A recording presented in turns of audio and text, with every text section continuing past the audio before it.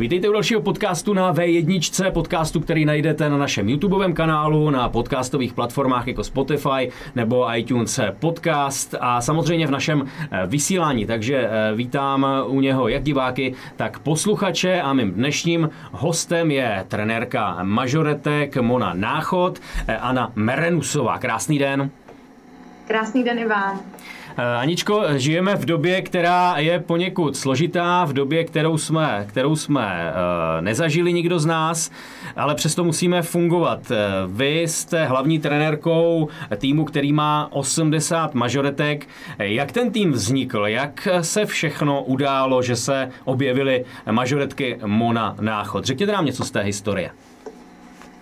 Tak my vlastně jsme v loňském roce oslavili 25 let od našeho založení. Zakladatelkou a současnou vedoucí souboru je moje mamka Monika Bergerová, která vlastně tenkrát založila malou skupinku holek kolem domu a dětí mládeže v Náchodě. A postupem času se to rozrůstalo. V roce 2002 jsme vlastně poprvé jeli na soutěž postupovou. No a pak už nám jenom přibývaly děvčata. Každým rokem nám přibývají i choreografie, které připravujeme vždy pro soutěžní sezónu. Takže jsme určitě rádi, že se nám to rozrůstá, ale stále je nás na to poměrně málo. Jak to bylo s vámi? Jak vy jste se ocitla k tomu v tomhletom sportu nebo tanec? Co vlastně mažoretky jsou? Kam se víc řadíte? Já vím, že je to sportovní nějaká činnost, ale pro laika to připadá třeba spíš jako tanec nebo možná artistické vystoupení. My jsme rádi, když se přímo říká mažoretkový sport, nejen, že se tím právě lišíme od mažoretek, které se třeba věnují stále vlastně té původní verzi mažoretky, kdy vlastně chodí na různá vystoupení, různé průvody s doprovodem třeba i dechové vlastně kapely. Proto asi se vždycky mluví o mažoretkovém sportu. Jde hlavně i o to, že ten mažoretkový sport se hodně vlastně změnil a ještě každým rokem velmi se to rychle vyvíjí, rychle se to mění. Zařazují se vlastně těžké už akrobatické, gymnastické prvky, baletní průprava, všechno je to vlastně pořád na vzestupu. Tanec je to samozřejmě pořád také, ale je to taneční sport. Dá se říct, že Náchod je mekou mažoretek? Přeci jenom 80 mažoretek v jednom týmu, v jednom městě, které je vlastně okresní, je poměrně hodně, nebo aspoň můj pocit je takový. Proč zrovna Náchod? Tak myslím, že patříme k jedním z početnějších týmů, nejen v České republice, ale i jinde. Ale musím říct, těch týmů je v České republice hrozně moc. Těch mažoretek vlastně obecně je vlastně hrozně moc a akorát třeba o tom tolik veřejnost neví nebo ještě o tom není tolik známo, i když si myslím, že poslední léta už se to i zlepšuje. I vlastně díky online streamu, i díky zájmu vlastně televize o naše vlastně světové soutěže, které se poslední roky konaly v Praze, tak i tím se trošku ten zájem zvednul. Náchod jako takový, jak říkám, založila to vlastně moje mamka, asi vidina toho, že třeba u toho vydržíme i takhle dlouho, ale zatím se to daří, zatím se někdy od toho roku 2004 držíme na těch předních pozicích skoro ve všech věkových kategoriích, takže jsme za to určitě rádi a snažíme se to stále podporovat. Vy jste oslavili 25 let loni, vy jste mladá žena, to znamená, že vy opravdu v těch mažoretkách jedete, dá se říct, od narození? Je to věc, která vás pohltila, nebo kam vás poslali rodiče a žijete tím celý život, nebo jste někdy váhala nad něčím jiným, nebo máte ještě nějaký jiný sport, který vás baví? Tak já jsem takovej ten sportovec všeho chuť, ale odmala jsem se věnovala kromě mažoretek i aerobiku. Přičichla jsem vlastně před několika lety například i ke crossfitu, k funkčnímu tréninku. Takže určitě jsem vyzkoušela spousty věcí, vždycky jsem se to snažila přenášet vlastně i do našeho sportu, do mých tréninků, do mých tréninkových hodin. Ten začátek tak jste řekla asi správně, že jsem se do toho tak trošku narodila. Mamka vlastně taky měla nějaký taneční vlastně začátky. Mažoretky v Náchodě založila vlastně, když mě byly 2 roky, takže tak nějak jsem do toho asi byla hozená, ale musím říct, že nikdy jsem nelitovala, nikdy jsem neměla takovéto nutkání vlastně od toho odejít, že by to třeba už na mě bylo moc, že už by to bylo dlouho, nebo že bych těch hodin v tělocvičně třeba i s mamkou strávila moc, že už by to opravdu lezlo na mozek. A musím říct, že vždycky mě to bavilo, tak nějak to beru jako součást a vlastně když jsem se před rokem rozhodovala, jak vlastně dál, když jsem ukončila studium na vysoké škole, tak jsem ráda, že se to podařilo skloubit a že vlastně můžu vlastně dojíždět stále do Náchoda a pokračovat v tom, co tam mám. Člověk tak nějak je rád, když ty holky, které si vlastně vypiplal od malička, tak může trénovat dál a že jsem neskončila někde jinde. Jsem ráda, že je to stále Náchod. Je mažoretkový sport jenom pro ta malá děvčátka, pro ty mladé dívky, nebo je to sport, který je i pro starší? Máte v klubu i starší lidi, kteří se věnují mažoretkám, a jak to funguje? Tak já sama jsem ukončila svou soutěžní kariéru, tuším, v 25 letech, jestli teď jsem se trefila přesně, nevím. Ale určitě tam jsou tam vlastně děvčata kolem těch 25 let věku, která jsou vlastně, dejme tomu, i na vrcholu té své kariéry, kdy vlastně je to seniorská kategorie, která končí vlastně věkem 26 let. Poslední roky nám tedy začala se rozrůstat kategorie takzvaných Grand Seniorů, kde vlastně se účastní právě i starší, nejen teda mažoretky, ale především pak i rodiče, i tatínkové dokonce, ale je to zatím taková mladá disciplína, která ze začátku sloužila spíš pro to pobavení a rozptýlení a pro to zapojení rodičů vlastně do toho našeho sportu, ale jinak vlastně tou vrcholnou kategorií je pořád ta kategorie seniory, která končí věkem 26 let. Je mažoretkový sport komplexním sportem? Když se na něj jako amatéři díváme, tak je to pochodování, je to obratnost s hůlkami. Většina z nás si mažoretky dokáže představit tak, že jdou před nějakou kapelou a dělají ten průvod krásný. Jak je to komplexní sport? Co všechno se přitom musí trénovat? Co všechno se přitom posílí? Jak to je?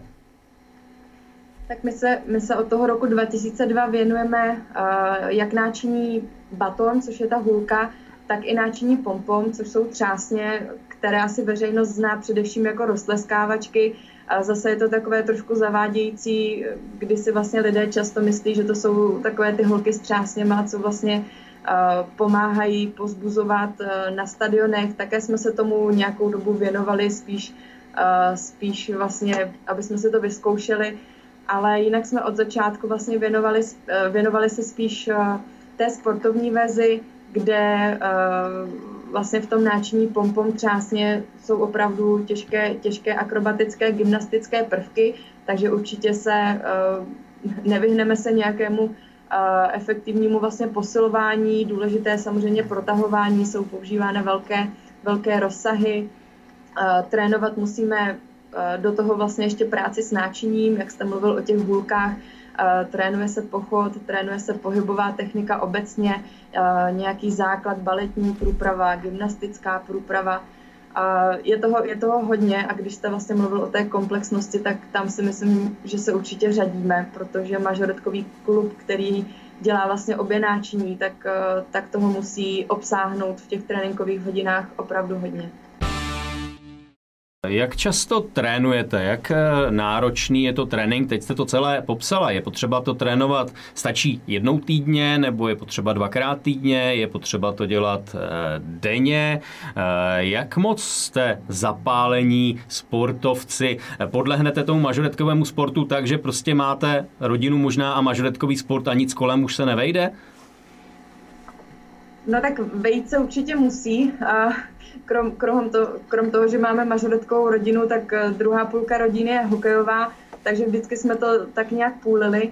Ale těm tréninkům mažoretek určitě věnujeme hodně.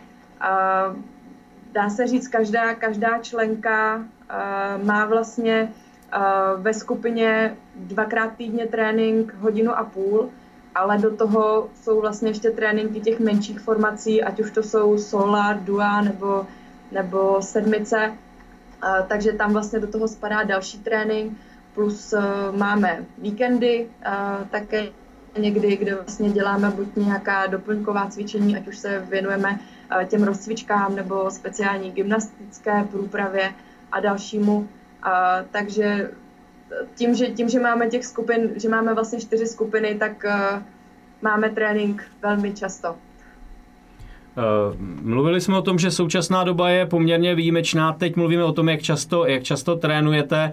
Co teď? Co v téhle chvíli? Co v téhle současné situaci? Jak nahrazujete to, že najednou člověk vypadne z toho silného tréninkového zapojení a vypadne z toho, že se musí něco naučit a najednou nemá trenéra nad sebou, nemá ten kolektiv, na který si musí třeba dávat pozor a je sám a doma si tyčku nevyhodí nad sebe. Jak to řešíte teď v té současné situaci? No tak ta doba je teď pro nás těžká, tak ještě jsme to nikdy jsme to nezažili, nikdy jsem ještě nebyla takhle dlouho mimo tělocvičnu, mimo ten kolektiv, který tam máme. Takže myslím si, že pro spousty z nás je to těžké. Samozřejmě se to snažíme nějak vyplnit, udělat z těch negativ tak trošku pozitiva. Snažila jsem se připravit pro holky nějaká videa, která vlastně by jim mohla pomoct v tom zůstat vlastně v kondici, zůstat v tom, co jsme vlastně někde od září trénovali. Ale ta zpětná vazba je samozřejmě těžká, tak většina trenérů je zvyklá na nějaký svůj způsob trénování a tohle to vlastně naprosto to naruší. Takže já popravdě vůbec nevím, jestli se někdy v květnu, v červnu nebo kdy vlastně se vlastně s těma svýma svěřenkyněma sejdu, tak vlastně vůbec si nedokážu představit, jak to bude vypadat. Jinak ten čas, který vlastně teď vzniknul, tak jsem se snažila využít tím, že jsem zapátrala na půdě po starých VHSkách a DVDčkách a snažím se vlastně dávat dokupy celou historii našeho týmu Mona Náchod. Takže venku už jsou nějaká videa od roku 1997, takže ten čas teď trávím takhle. Já možná přiznám, že jsme zauvažovali o tom, že pokud z těch videí vznikne něco zajímavého, takže ho je přineseme i našim divákům a podíváme se do minulosti na mažoretkový sport v Náchodě, jak to bylo. Pokud se vrátíme k tomu vašemu oddílu, vy jste rozdělený na little kadetky, juniorky, seniorky, říkala jste ještě grand seniorky. Která ta kategorie je nejpočetnější, nejoblíbenější? Jak to máte rozděleno? Tak pro diváky si myslím, že to pořád asi budou ty seniorky, kde ty výkony jsou prostě nejlepší. Juniorky to bývají ještě takové ty puberťačky, dlouhá noha, dlouhá ruka, takže ne vždy ta technika toho pohybu tam je ještě správná. Oblíbené určitě jsou i ty nejmenší, jak jste jmenoval, little kadetky, ty samozřejmě mají u diváků vždycky také velký úspěch. A grand seniorky my teda zatím nemáme u nás v týmu. Vy jste prozradila, že jste letos měli naplánováno nějakých 58 soutěžních sestav.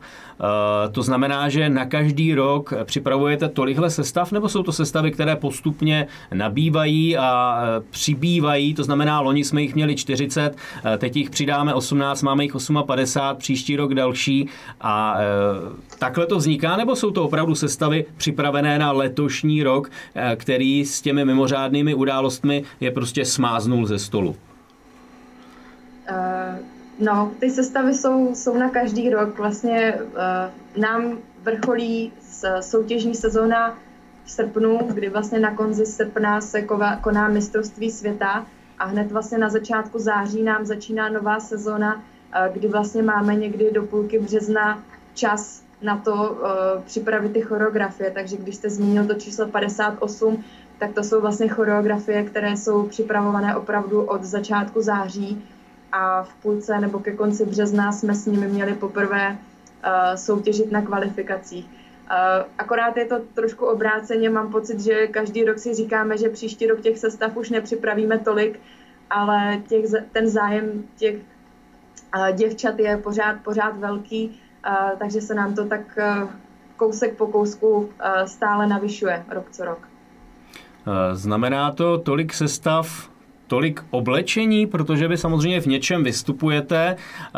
Jsou to dívky, které chtějí vypadat pěkně, k mažoretkám patří to blištivé oblečení. To znamená, že ještě musíte se vrhnout na návrhářství a tvořit kostýmy, nebo si to navrhuje vždycky někdo a někdo si to ušije. Jak funguje tahle ta posloupnost? Tak jsme estetický sport, takže určitě ty kostýmy jsou důležitou součástí našeho vystoupení, naší choreografie. Ty skupinové sestavy, kterých vlastně máme 10 snad, tak ty vymýšlíme vlastně jako hlavní vedení, vymýšlíme vždycky přímo ta trenérka, která tu skupinu má. Dříve to bylo tak, že se tolik ty kostýmy nedělaly nové, že jsme se snažili využívat trošku i staré, třeba jenom trošičku předělat, ale ta doba se změnila, doba žádá to, aby ty kostýmy byly stále zajímavější, aby jsme zase něčím překvapili, takže opravdu se snažíme na každou choreografii, aby ten kostým byl zase nový, něčím zajímavý. Každopádně je problém to samozřejmě všechno stihnout a to asi je možná další pozitivum toho, že se nezačalo vlastně kvalifikacemi v březnu, protože už tak jsme letos zase trošku nestíhali a švadleny měli co dělat, aby to stihli. Takže teď mají možná trošku volna ty naše soutěžní kostýmy ještě dodělat. Vy jste hlavní trenérka, znamená to, že trénujete všechny oddíly, nebo máte některý oddíl, který je vyloženě váš a s tím ostatním vám pomáhá někdo další? Každý rok se to trošku mění. I ty trenérky se u nás vlastně krom mě a vedoucí trenérky Moniky Bergerové se mění. Každopádně letos pode mě spadají jak vlastně ta přípravka litokadetky, tak kadetky a seniorky. Vlastně jediné juniorky letos trénují jiné trenérky, Monika Hejčlová a Zuzka Dušková, ale jinak vlastně většina těch holek spadá pode mě a obecně se jim snažím dělat i vlastně nějaké ty průpravy, co se týče posilování, protahování nebo jiné pohybovky, tak to se vlastně snažím tak nějak držet všechny. Ale samozřejmě ten velký počet 58 způsobují především ty menší formace, protože máme hodně holek, které soutěží solově, nebo jsou to dvojičky, trojičky, a nebo miniformace, což jsou 7. A ty pak vlastně jsou rozděleny mezi další trenérky. Ty nemám jenom já. To by se asi nedalo zvládnout. Anna Merenusová je mým dnešním hostem podcastu na V1, nebo byla mým dnešním hostem, protože náš čas se nachýlil. Anička je hlavní trenérkou mažoretek Mona Náchod. I mažoretky jsou teď takzvaně mimo provoz. My přejeme vám, ale i vašim sportovkyním hodně sportovních úspěchů, ale hlavně zdraví a to, aby všechno znovu navázalo na to, co tady bylo a aby mažoretkový sport dále vzkvétal a dělal východním Čechám, Náchodu a vám samozřejmě jen a jen radost. Děkuji za váš rozhovor. Taky děkujeme.